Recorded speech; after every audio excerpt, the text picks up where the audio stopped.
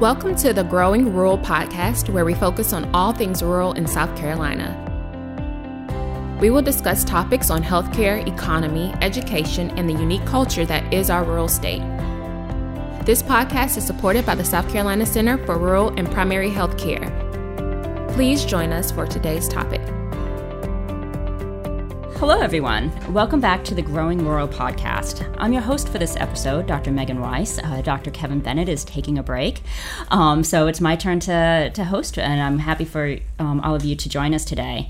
Today, we're talking about community coalitions, everything around building them, maintaining them, examples of successes and challenges, and really talking about some of what we need to do or can be done, particularly in our rural communities in South Carolina.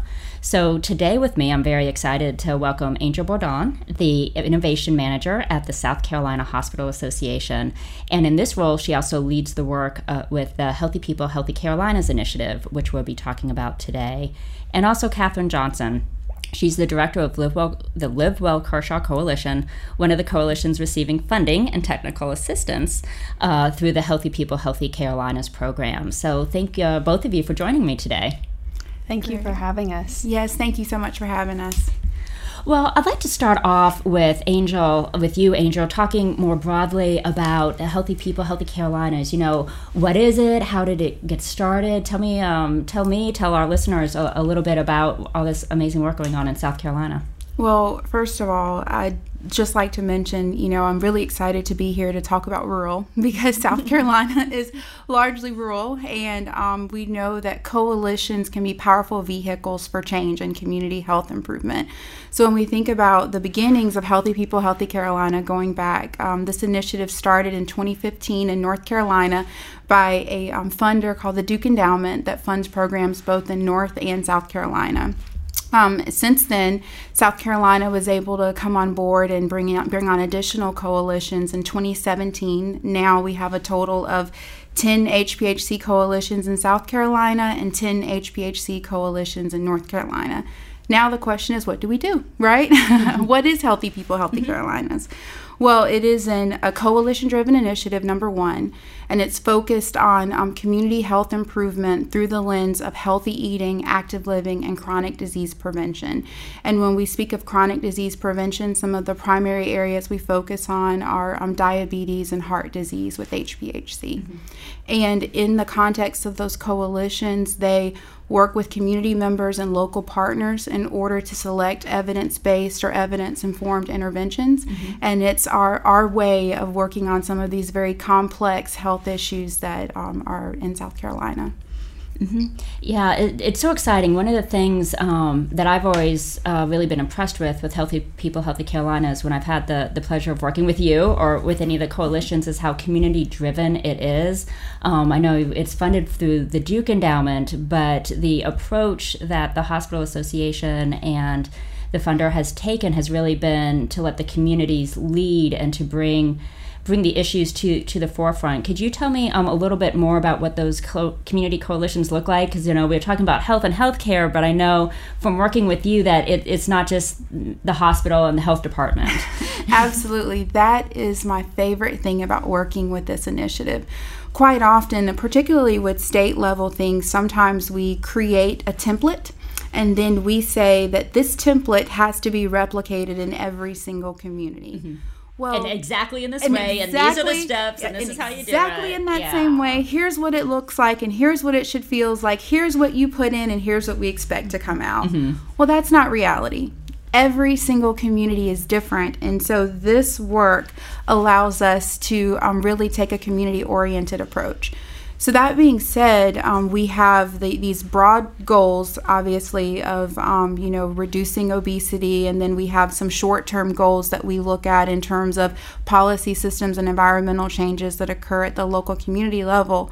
But overall, we, as technical assistants, work with those communities and help them select the right interventions, or work with those communities to help them develop their community health improvement plans and help them really come up with a structured way of community health improvement. Looking at our coalitions, they're very different. So today I'm super excited that Catherine is here from Live Well Kershaw. The genesis of that coalition really began somewhat with Healthy People, Healthy Carolinas. But then we have some coalitions like Live Well Greenville that has been around for many years and is established and has been a long-term coalition also working with HPHC.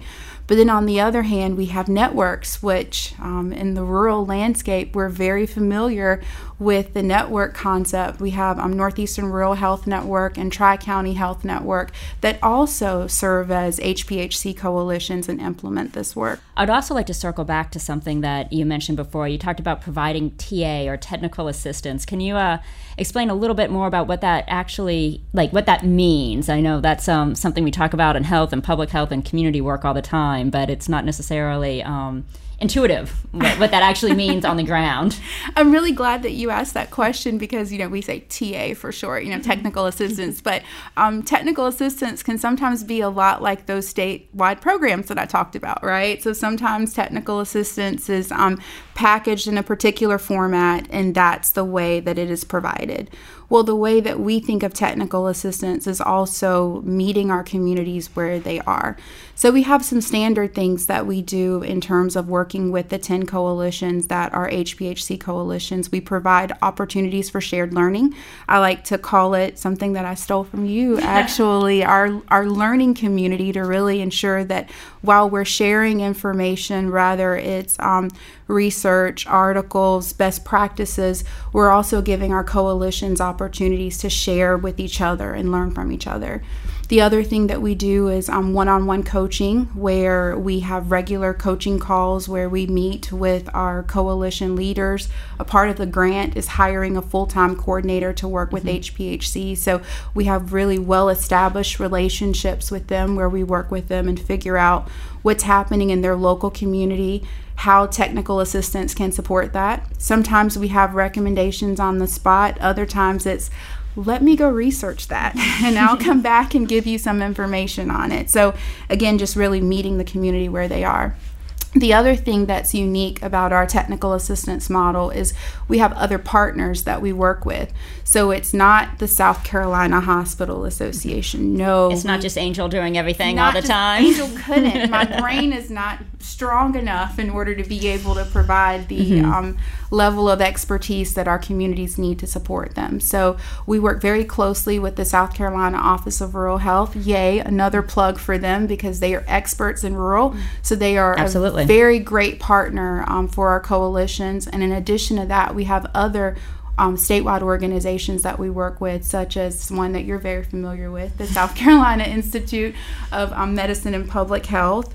We work with the extension centers. We work with all types of groups that we bring into that TA. So it's not just one person telling you everything you need to know, but we want to find the right person to give our coalitions recommendations and ideas. Yeah, and Eat Smart, Move More South Carolina and our state health department, DHEC, I know are very involved in that group. And there's even a whole meetings and work within those groups and then providing the support with the local, with some of the local communities. So another aspect of this program that I think is really inspirational and something that people can learn from wherever they're working from is that at the state level, really modeling some of the working together, the true collaboration, the bouncing of ideas, the people really working to their strengths and providing those opportunities with communities. So as you're going in and working with community, saying, these are some of the best practices, it's not just showing or just telling, it's showing. It's like, don't tell me, show me. And that's something I think Healthy People, Healthy Carolinas has really been able to help do in moving forward. With I'm sorry. I wanted to share something else. Thank you so much for saying that, because that's critical. So how can we encourage our communities to model collective impact practices if we don't model those at the state level? So, in addition to the partners that you've mentioned, just to give you a story about why a coordinated TA model works, We have Live Healthy SC at the table. We all just attended that meeting yesterday and found out about our obesity numbers and how they're going in the wrong direction. So it really shares why this kind of work is so important.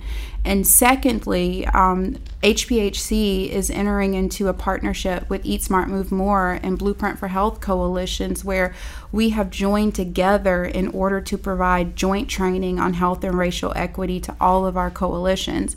And altogether, that's 40 counties in South Carolina that will be represented in this training, because we believe that if we bring people around the table with a common message, we're all able to leave and work on things collectively and collaboratively, and that's how we're going to really be able to drive change in the state. That's absolutely so important. Before we shift over and talk a little bit more about, really diving deep into what does this look like at a community level, are there any broad successes or any other stories that you'd like to share? Well, one story in particular, and it's not my story to share, it's really the story of all of our communities. So when COVID-19 first happened, all of our coalitions were having in-person meetings, and they were getting things done with those in-person meetings, and they had their strategies and their plans outlined for the year. And then, wow, we all have a worldwide pandemic come, and then we had to figure out what is the right pathway forward. And I was so proud of the work of all of our communities, because they could have stopped in their tracks and said, okay, our schools are closed, our churches are shut down, and so there's nothing that we can do. But instead, they asked themselves, what could we do to make a difference in our local community? And so what we've seen across all 10 of our coalitions, they turned on a dime. They pivoted. They started doing virtual meetings and having the exact same, if not better, engagement from their partners. And then they also started providing services that the community needed. So across all 10 coalitions, we've seen them do things with food access, setting up food distribution sites where they were able to provide free food boxes and things like that. And so I've been proud to see how when we come together and we have these conversations and they're learning from each other in terms of what's needed at the community level, they are then able to catalyze that coalition and pivot to where the community needs are. And we see that that's an opportunity really ongoing for these coalitions. That's so important. I think all of us here and everyone listening, all of a sudden, in March, we completely had to change the way we're doing things. And for organizations and groups of organizations working to do that together, I think it's really a testament to the coaching and the technical assistance and the collaborations that had been built, because clearly there were already trusting relationships between the individuals and organizations to be able to do that. And that doesn't just happen. It takes a lot of hard work to make that happen. So, Catherine, I'd love to learn more about Live Well Kershaw and the experiences as part of Healthy People, Healthy Carolinas, and also more broadly, because I know you've the coalition's been doing so much more work, and actually just recently received funding from the Center for Rural and Primary Healthcare for our Rural Libraries and Health Innovations program, which we'll be talking about more in another podcast, so everyone stay tuned for that. But Live Well Kershaw, you guys won in 2019. The Alliance for a Healthier South Carolina recognized you guys with the Community Innovations Award, which I think the coalition's only a few years old. Really being able to bring folks together and how that really isn't an accident, but it's really intentional. So could you tell me a little bit more about Kershaw itself, and also Live Well Kershaw, how it got started, how it's grown, a little bit of your story? Absolutely, Megan. And I'm so excited to be here today discussing this Healthy People, Healthy Carolinas with both you and Angel, and tell a little bit about the relationship between the state level and the local level of community health improvement work. I am always so eager to brag about Kershaw County because I love the community so much so that I ended up moving there, just because it's just such a great place to be connected with the residents that live there. Just speaking broadly before we kind of dive into things, some key pieces that I've noticed about the community is just this spirit of volunteerism and the willingness to roll up their sleeves and get to work, especially in our across all sectors in our community, not just local government or our traditional healthcare partners like hospitals and clinics, but even our school district, even local business are really capturing in and tuning in to this conversation about community health improvement and trying to figure out what their role is in that. It's interesting, one side of our community that is situated closest to Richland County, so Elgin and Lugoff area, is rapidly growing. It'll be interesting to see from the census we just completed how that has grown over the past 10 years. But then in comparison to that end of our community, we have the more rural portions. So we get out into the northeastern portion of our community, and we see higher levels of poverty and the health disparities that we all talk about in the work that we're doing out in Bethune and Cassett and Westville, some of those populations in our community. But really the premise and how Live Well Kershaw has evolved over the past just over 3 years is incredible. Again, it's another one of those stories I love to tell. Back in 2012, there was a small group of stakeholders in our community working in partnership with Kershaw Health, which was a nonprofit at the time, nonprofit hospital serving our community, in addition to what is now our Live Well Kershaw Coalition's backbone organization, the Community Medical Clinic of Kershaw County, which is the free clinic serving our community.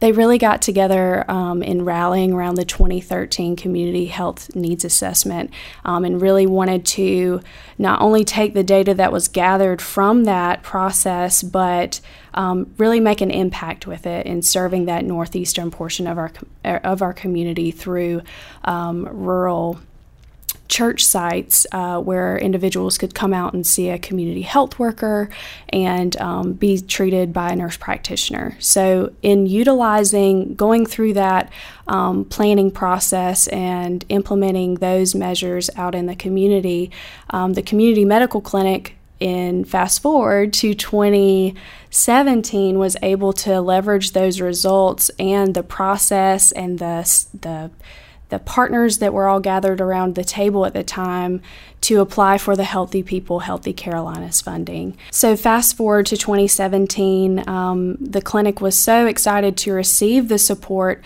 from the Duke Endowment to really broaden what the possibilities could be in Kershaw County, not just focusing on the northeastern portion, but really what would it look like from a county-wide perspective to tackle community health improvement. What would that look like to be able to have a full-time coordinator?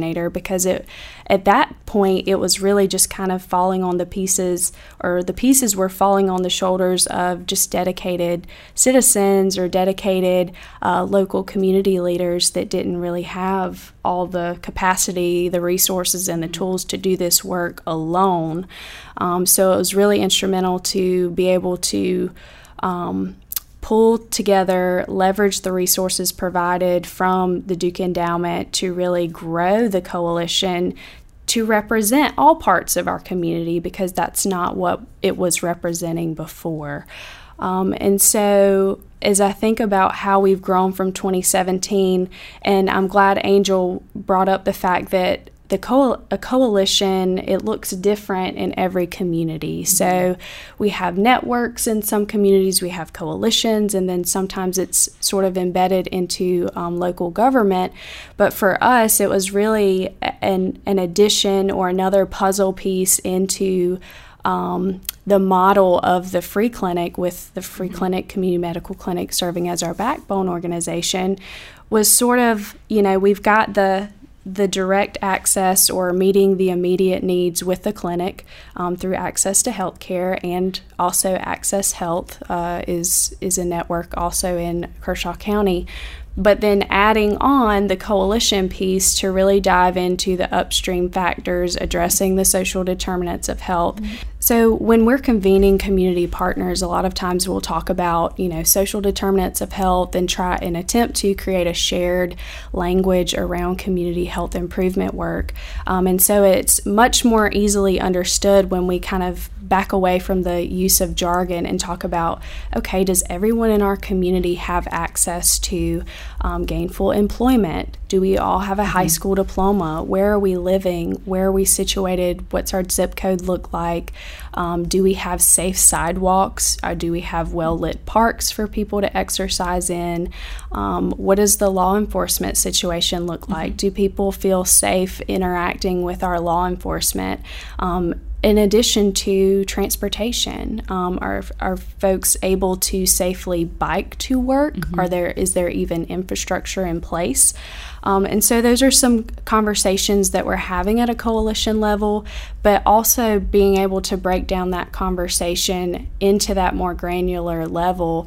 It's fun to see local organizations, even businesses or industry or even government, kind of take the piece of the community health improvement or collective impact work and have that aha moment or little light bulb go off and I have a piece in this. Yeah, it's not I have just a place at the table. Right. I'm involved in this. Okay, it's not just this, health care providers or urgent cares or even hospitals are involved in community health, but it's really all of us. It's the broadening of the perspective of what public health is and seeing people understand public health is literally everything. Literally everything. And so since 2017, when we first got started, I can remember the first coalition meeting we had. We were at the school district. It's my first meeting. I'm terrified, scared to death. I've got the hospital CEO right here. I'm fresh out of grad school, and I'm like, oh, I'm suddenly the expert, which was a humbling moment for me. And it's so interesting to see how examining data as a community has led, and going through that process in itself has been so extremely valuable in building relationships and being really strategic and intentional about the work that we decide to undertake. And so it's a shared process with our coalition members as we, Angel mentioned evidence-based interventions and, so basically programs we know that actually make a difference. Right. Yeah. So things that are we know tried this works. And true. We can try this. We know this works. Another community has tried this. They're similar to us. Maybe we should. Yeah, let's give it a go. Right. Let's try this out. And so it's been fun to see how going through those processes and it's like the translation of the information from the state level, where we talk about things like collective impact and all these high and mighty terms. Plans, right, the state health improvement plan and all these glamorous terms, and then we sort of filter it through our community language, and we'll explain, okay, this is what it is, but it's almost like you're chipping away at the sort of academic piece of what population health improvement is, and you're just rolling up your sleeves and saying, let's have a conversation about, what are we seeing in our communities? What are residents suffering from? What are you seeing from clients that are walking in to say Habitat or the Housing Authority or our United Way? What are the conversations that are happening? But also being able to pair that with the cold hard data, all the numbers that maybe community members aren't quite as comfortable with, or and that speaks to the relationship and why it's good to have TA, technical assistance, for the moments where we are stuck, or we have this issue or identified need in our community and aren't sure what to do next with that information. So and from that process, so in our first year and a half, it was, for us specifically, it was really about seeing what the immediate need was in our community, and for us that happened to be healthy lifestyles for youth. Our youth population is our largest population in Kershaw County, and so we really wanted, if we're going to take this from a preventative lens, we wanted to really focus our efforts there first.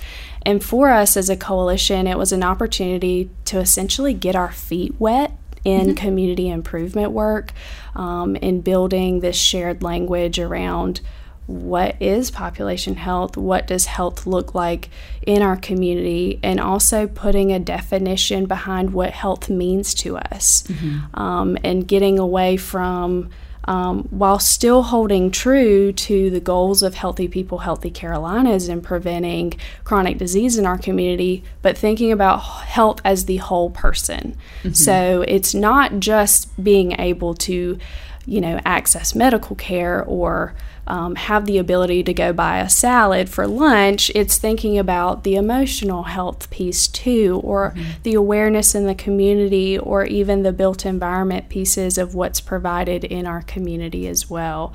But in addition to that, empowering folks to be a part of that conversation too, because as coalition members or folks that are leading local organizations, and I think we recognize this, that we don't have the answers. The community has the solutions, and so come on, guys, be a part of this conversation with us. And so from that process, for about a year and a half, we worked really hard with our local high schools. It was fun to see them go through their own, I'll use another jargon term, PDSA cycle, Plan, Do, Study, Act, and some quality improvement there in implementing their own health projects based off of what they were seeing the needs were in their high schools. So that was tremendously fun and wonderful to see our local high school youth do those really fun initiatives and have it be their own. It was their own work, and it almost, in thinking about that experience specifically, it parallels what I, as a coalition director, receive as support from technical assistance. So it was almost like a train the trainer moment. So technical assistance is providing all of this information, research, knowledge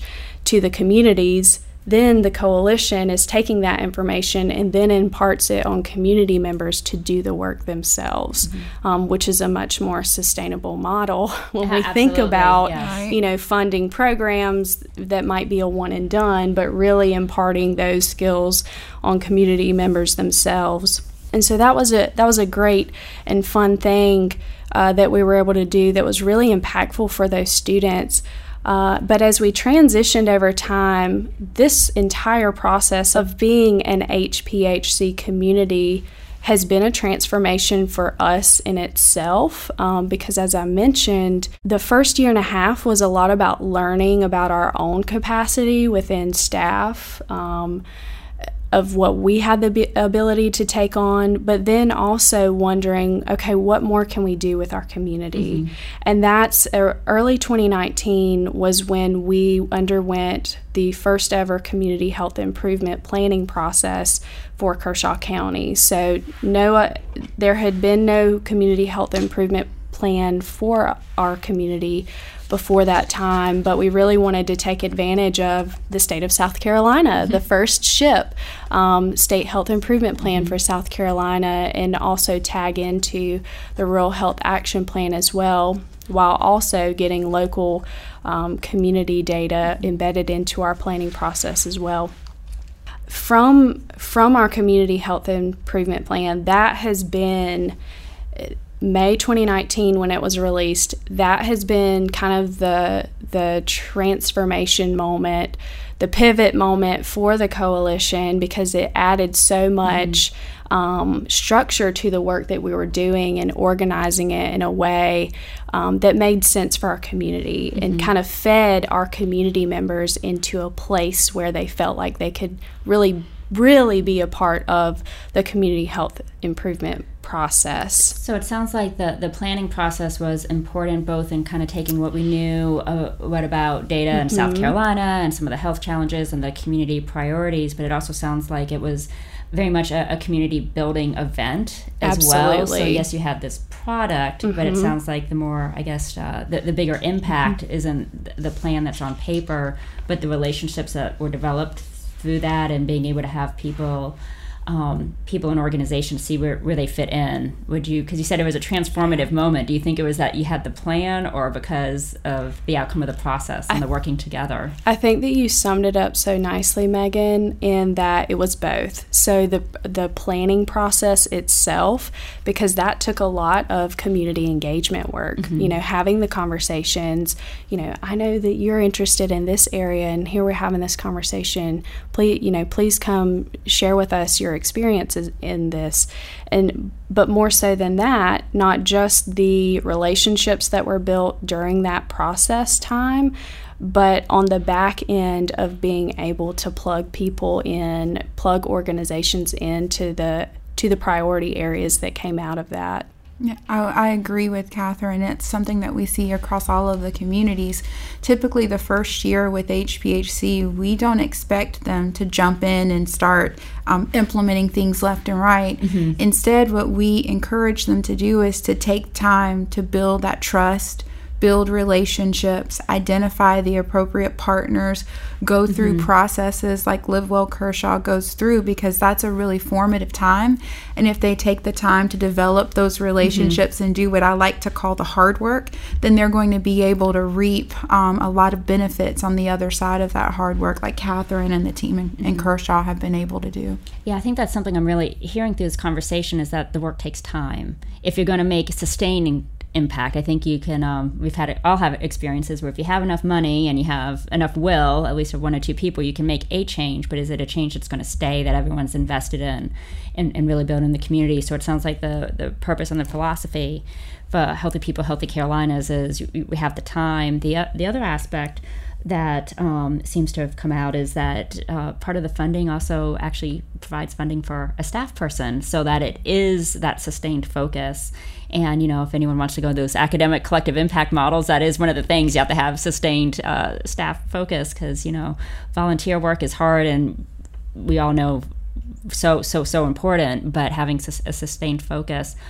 Something you mentioned before, Catherine, that I'd like a little bit more explanation about, or if you could talk about a little bit more, was the concept of a backbone organization when you're building a community. And I think that really would apply to a community health coalition, but other things. But what do you mean by a backbone organization? Yes, Megan, so for our backbone organization, I would describe it as that organization that's really putting in the time, the resources, and the energy to be sure that this coalition is moving forward. So when, and maybe to better describe that, Live Well Kershaw Coalition is not its own non-for-profit entity. So we're not our own standalone organization, but we fall up under the umbrella of our backbone organization. And so when we receive funds through the Duke Endowment, that trickles through the community medical clinic to meet the needs of what's going on with evidence-based interventions or partnership opportunities for the coalition. Yeah, thanks. And Angel, do backbone organizations look different in different communities, or? Absolutely. Catherine spoke very well about what a backbone organization is, but that's also a core tenet of the collective impact model, which we encourage all of our coalitions to utilize in their implementation. And so from a backbone perspective, and I was really happy to hear Catherine mention Access Health and the perspective of the individual versus the population-driven approach to health. And we are grateful because that's the perspective that our funder has taken on this work as well. So with the Access Health programs, where they're more individually focused, the backbone is typically a healthcare entity like the hospital or some group of that sort. But in Healthy People, Healthy Carolinas, the backbone organization still has to be a healthcare organization because that is how our funding is positioned. But those backbone organizations are encouraged and, required to really work collaboratively so that it's not the backbone that's driving the decisions like we see in Kershaw, but that backbone is the member of a team that drives the decisions for that local coalition. Wonderful. What are some of the successes that you've seen both in Kershaw or broadly with that? We're talking about the collective impact model, and I know the program's a few years old, so we've started seeing some of those impacts. I'd like to give you guys the opportunity to share what some of those are. Yeah, so I'll share from Kershaw's perspective. As we move through the CHIP planning process, 3 priorities that came out for our community were access to care, mental health, and then healthy eating and active living. From that, of course, I like to explain it as we have sort of our surface level work, the more fun things that are just easy to see in the community, such as some fitness circuits, some different things that we've placed around town in about 7 different parts of our community. But then there's also this work in diving deeper into the root causes of health issues in our community. So we do have that, the surface level of addressing chronic disease from the preventative lens, but we're also digging deeper and convening conversations around health equity, systemic racism. We're talking about, the reasons why we have a high percentage of a homeless population, or how can we as gatekeepers in our organizations shift the way that we're viewing our community or the individuals that we're serving by addressing implicit bias, equipping community members with mental health trainings, all sorts of things to dig deeper and chip away at really addressing the root causes of why we see on the back end these chronic diseases developing in our community, and really addressing the picture of the whole person. I just want to say I feel like Catherine and I are in each other's heads right now because, I think your perspective on success changes as an initiative matures. So I've been with the program a little over a year, and when I first started, if you would have asked me that question, I would have rattled off the interventions that have been implemented. So I would have talked to you, we have coalitions implementing, working well, we have this many school gardens, we have this many community gardens, and we have however many faithful family programs and FAN programs. I would have talked about all of these evidence-based interventions. And yes, those things are important, and those interventions are how we measure our short-term success with HPHC. So we're looking at how many policies we've implemented, what environmental changes have been made as a result of those interventions. So yes, that is important. But I think the larger success of this type of work is what Catherine talked about. It is catalyzing the power of the coalition, teaching community members that they have a voice and that they have a say in what they want their community to look like, and teaching coalitions systematic processes that can enable them to ask the tough questions and then come up with plans for how to address those tough questions. So, we have all been hit with a new type of not a new type of conversation, but a more important type of conversation related to health and racial equity this year with COVID-19 and some of the other things that we've seen occurring nationally. Because of the type of conversations that our coalitions were already engaging in, they are positioned well to continue to carry on community dialogue around complex things that typically you don't think about putting a format and a structure to how a community can attack these types of things. And so when I think about the successes of HPHC, I think really being able to build on that strength that has been developed through those initial activities and continue to advance how they're really supporting overall community health improvement and not just in one specific area. Important work, and having those trusting relationships and the shared experience of working together when the tougher challenges come along, that definitely sets that foundation needed for that. When both in Kershaw and with all the coalitions, have you seen any issues that seem uniquely rural or specifically rural with the coalitions? Something highlighted in those areas? The conversation that I have heard over and over for Kershaw County, and I think most rural communities are dealing with this issue, is around transportation. And so for our community specifically, we do not have a mass transit system in place.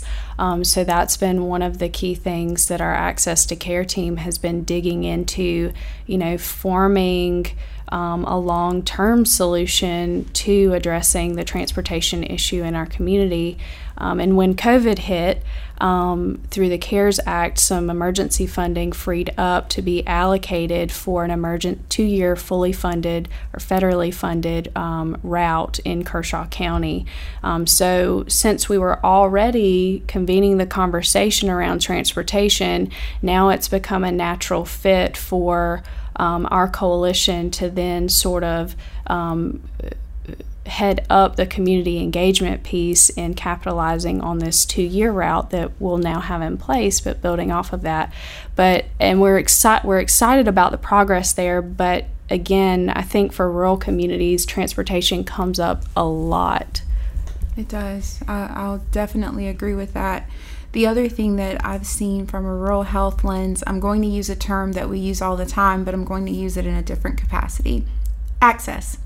So typically when someone says access, we, to Catherine's point, we may think about transportation or we may think about healthcare access. Mm-hmm. But that term can really be used so much more broadly when we think about the needs of rural. So what we are seeing, food access, food deserts, also, if you live in a rural community, there's not a gym on every corner like you may have here in Columbia. And so we've really seen some innovative ideas from our coalitions and rural communities in terms of how do we address some of these other issues that are really largely because of geography. Mm-hmm. So, Catherine didn't mention this, but they have done some pretty exciting things about engaging people in physical activity in non-traditional ways that don't require you to build a fitness facility and spend a ton of money to bring people inside, but they've created fitness circuits. And we've seen that in other communities where in rural, we really have to be unique in how we are approaching community members and using funds in a way where we can touch those pockets, mm-hmm. like Catherine talked about in Kershaw, that may not be touched historically when people think about a particular county. Talked about the fitness circuits. Are there any, you said some of the other communities did some other things, have some other examples too? Yes, so the first thing that comes to my mind is Eat Smart, Move More Barnwell. They have not done fitness circuits, but they have invested in fitness equipment that is Catherine, you know the ones I'm talking about, that uses your body weight and does not necessarily mm-hmm. have weights on them. And so they have a particular community that they've identified that they want to work in, and so they are investing in that type of equipment in a park location so that people can access it easily and freely without cost. And then they are looking at other places where they can do that. So that's just one example. Another good example of an access opportunity has to do with food. So I'll use the Tri-County Health Network as an example. They, right at the beginning of COVID, speaking of relationships, they already had a really good relationship with another partner in the local area called Growing Cobb that did fresh food distributions. Mm-hmm. And then they also had a partnership with a partner that many of us are aware of, Food Share South Carolina. And I so think we had an episode of the podcast last season exactly with Food Share. So they were able to immediately leverage those partnerships and start doing food distributions right at the start of COVID. So and then using libraries as access points. So they would go to libraries and set up drive-through produce distribution spots. So, and they were all the way out in Calhoun County and in St. Matthews and different places. So again, when we're addressing rural issues when it comes to healthy eating and active living, sometimes we have to be innovative in terms of how do we reach those community members that are historically maybe a little bit harder to reach. What continued bright spots or areas of opportunity do you see for Healthy People, Healthy Carolinas, Live Kershaw? I want to go back to a couple of things that Catherine talked about when you asked about successes. So now that we have learned that coalitions are about so much more than interventions, over the next 6 to 12 months, we really see an opportunity from a technical assistance lens to support our coalitions in some of those more complex conversations, such as health and racial equity. So as I mentioned earlier, we're embarking on a couple of different training sessions related to that, looking at how we align current action plans with specific steps that they can take in their local region related to that work. So more to come on that front. Again, we've seen how all of our coalitions, depending on where they're located and what their community needs, have been able to respond to food.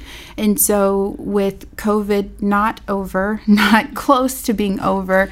It's not over. No. We recognize that this is an area where instead of just looking at emergency food access solutions, what are those long-term whole community approaches that HPHC coalitions could support their communities in when it comes to food? And so a lot more to come on that range in terms of things that we can do. The last thing that I would mention is PSC, Policy Systems and Environmental Changes.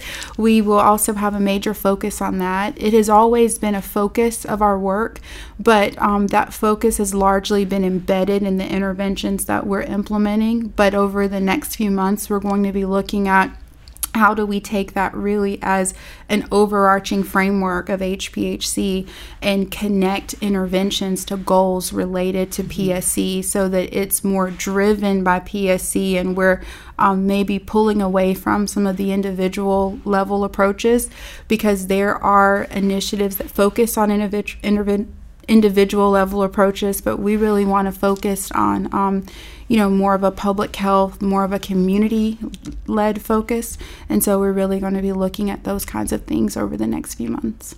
Awesome. Catherine? I know you have a Libraries and Health program coming up with a social worker in the library to help connect to care and to social services. Yeah, and I'm so glad Angel mentioned all of the transformative work or how HPHC has kind of been this evolution of, we kind of started with evidence-based interventions, programmatic level, and now we're kind of shifting a little bit into more of the public health lens that you talked about. And I think for community-based work, that seems to be the best fit. And something that I've really appreciated about Healthy People, Healthy Carolinas is the freedom of the community to choose the path that it takes. One of the upcoming opportunities that we'll have a chance to be a part of in our community through the Rural Libraries and Health Innovations funding that our community has just received, our Kershaw County Library actually, it kind of speaks to the partnerships and the strength of relationships we have in our community. So I was thrilled to see that opportunity was open, and so I passed it along to our library director, who is so amazing and innovative. And so we found a great opportunity for not only a Healthy People, Healthy Carolinas community in partnership with access health in the community medical clinic, but also our local government to really band together around putting a licensed social worker into our libraries, where we see more and more individuals going to seek help in many ways, multiple ways, but we see that as a great opportunity for our community members to then be connected to medical care and the social service needs that they're presenting with. Yeah, we're really excited to be working with you and the other libraries that were funded. And I think, as I said earlier, we will have another podcast about that for anyone interested in learning more about that. I have just 2 more questions for you. The first one is what have you learned through this work? Oh, I love that question. So I will start by saying my own partnerships have been really critical in this work. So my personal background is I come from healthcare, hospital healthcare at that. And so my first week on the job, I was thinking about ROI and, all of those types of things. And I had return on investment. Return on investment. Thank you.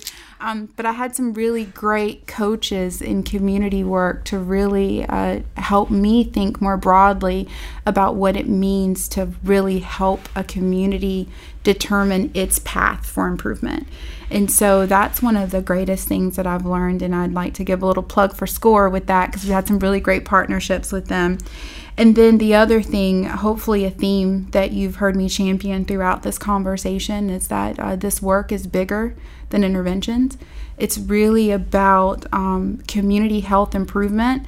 And with all of the things that we've learned this year in terms of the dangers of comorbidities, how critical health and wellness is to everyone, not just certain populations, but particularly in certain populations.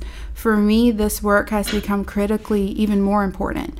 So not now that we know, because it's not new content, but hopefully now this gives us another renewed focus into prevention, and why prevention is critical, and why prevention with a health equity focus is critical, because now that we know that there are really big downstream impacts if we don't continue to work hard in this space now. Catherine, what have you learned through this work? One of the key things that I have experienced throughout this process, and it has been a process, it has been an iterative process. I have learned so much throughout this. I know that we have as a coalition as well. But I think one of the key takeaways that I have had throughout this experience is the difference between testing efforts or testing changes in community versus just diving in blind, just being so passionate and I want to address this immediate need because there are people in our community that are suffering, but really transforming that passion into, let's take a pause. Let's be strategic and intentional about the work that we're doing to ensure that we're doing something right the first time instead of backing up or backtracking. And so I think that has been a unique thing for us as a coalition to go through and I consider ourselves a convener for the organizations in our community and the local government itself, in thinking about what intentions or unintended consequences there are for the public health of individuals or residents in our community based on the policy, systems, and environmental changes that we put into place. A lot of times we have well-intended results or programs, initiatives going on, but I think for us the key thing has been attempting, and I think we're doing a great job of it, of filtering those activities through this health equity lens, and are we serving everyone in our community in the way that we are intending to do so. And so I think that as a coalition, as we've grown and learned throughout this process, that has become our responsibility. officially or unofficially, I feel that that's our responsibility to be that sounding board for our community and ask the tough questions about, what measurable impact is going to occur if we do X, Y, Z, and how is it going to impact our residents? Okay, well, we have a question that we like to ask all of our guests. How do you define rural? Okay, so I'll start by saying that every time I try and look up the definition for rural in South Carolina, I feel like I get different responses everywhere that I look. And so I was even thinking about this earlier. I was looking at some food insecurity data actually from Feeding America. And so it was easy for me to look at counties and say, this is maybe classified as a rural county. But then I started to think about even some of our metropolitan areas have rural pockets. So I don't feel that a rural definition can just be given at a county-wide perspective. But to me, the definition of rural is a community that doesn't have easy access to some of the things that we would expect. So if there isn't healthcare close, if there isn't food close, if there aren't some of those other services that you would expect to see in a community that are necessarily close, that is my personal definition for rural, and it probably doesn't match any of the research, but that's just how I look at it. Catherine? This is such a difficult question for me. It is. But when I think, and you ask how do I define rural, my initial thought is rural versus urban, and sort of the technical language, and it kind of creates this connotation of us versus them again, where it's like the rural is always fighting to be more. But when I think about it, just at a very personal level, in moving from Columbia to Camden, South Carolina, to be a part of a rural community, that's what I think of. I think about the opportunity for connection with fellow residents, and I think about community, because as strange as it sounds, I didn't feel that connection in Columbia, but being a part of that rural community and the network that I now have in that rural community, that's what rural is to me. It is, it's a personal thing. It's just so personal. And can I just say that I love Catherine's response, because both of my parents are from rural communities, and so that's what I see as well. We know each other. The person down the street knows my grandmother and all my cousins and my uncle and my aunt, and I meet a new cousin every time I go to a store, and that relational capacity, we see that translated into pretty powerful work in our rural coalitions. And so, Catherine, I think you're spot on with that response. And I'll say one more thing on the notion of rural, Angel, because something you said struck a light bulb for me. In rural communities, I think something that we don't give ourselves enough credit for is, because resources are more scarce, our bonds have to be tighter, and we all have to be on the same team. Exactly. To make that dollar secured go further. And so I think that's a critical element to rural as well. Well, thank you, Angel and Catherine, for joining us today. Just an amazing conversation, and I learned so much every time I have the privilege of talking to you guys. And thank you to our listeners for joining us. We will be adding links in the show notes to the Live Well Kershaw Coalition pages and Healthy People, Healthy Carolinas, and any other information that you guys would like to share. We'd be glad to add that to the show notes. Everyone, please stay tuned for more episodes coming out soon. If you've liked what you've heard, please head over to iTunes, Spotify, or wherever you choose to listen to podcasts and leave us an excellent rating. If you have any ideas for guests you'd like to hear on our program, please let us know. We'd love to hear from you. And that's all for today. Thank you. Thanks for listening to the Growing Rural podcast. If you found the content valuable, please leave a rating on iTunes or Spotify so others can find us. For more information, please visit our website at sc.edu/rural healthcare, or follow us on Twitter at SC_CRPH. This was recorded at the University of South Carolina School of Medicine in Columbia. It is edited and produced by Sean Riffle. Y'all take care.